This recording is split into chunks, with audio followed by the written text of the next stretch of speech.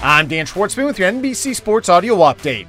Full schedule of games in Major League Baseball with 4 matchups featuring both teams with 500 or better records, as the Milwaukee Brewers are hosting the Tampa Bay Rays, the New York Yankees are at the Seattle Mariners, the Toronto Blue Jays are visiting the Baltimore Orioles, while the LA Dodgers are home for the Minnesota Twins. The Cleveland Browns have gotten confirmation that Pro Bowl kick returner Jakeem Grant Sr. has torn his Achilles and will miss significant time. The 29-year-old, who signed a 3-year contract with the Browns after playing last season with the Chicago Bears, went down during a drill and training camp on Tuesday.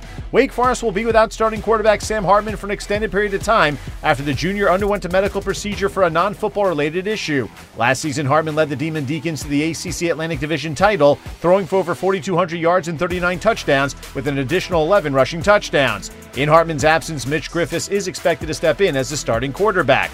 The upcoming World Cup in Qatar will start a day earlier than planned, as Qatar will play Ecuador on Sunday, November 20th, as the custom has been since 2006 for the host country to play in the opening match. The Emir of Qatar wants to have a huge fireworks display as part of the opening of the tournament, which would not have been as dramatic in the afternoon of November 21st than the evening of the 20th.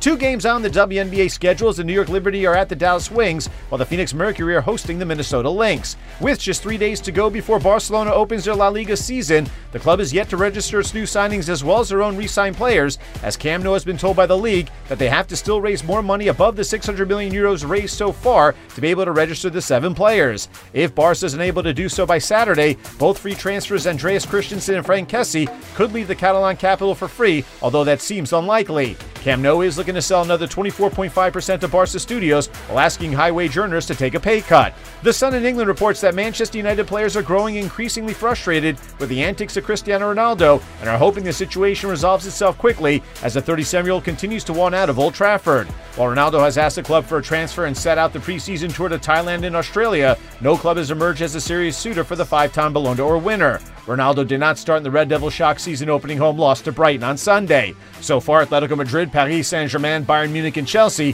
have all denied having interest in Ronaldo. With your NBC Sports Audio Update, I'm Dan Schwartzman.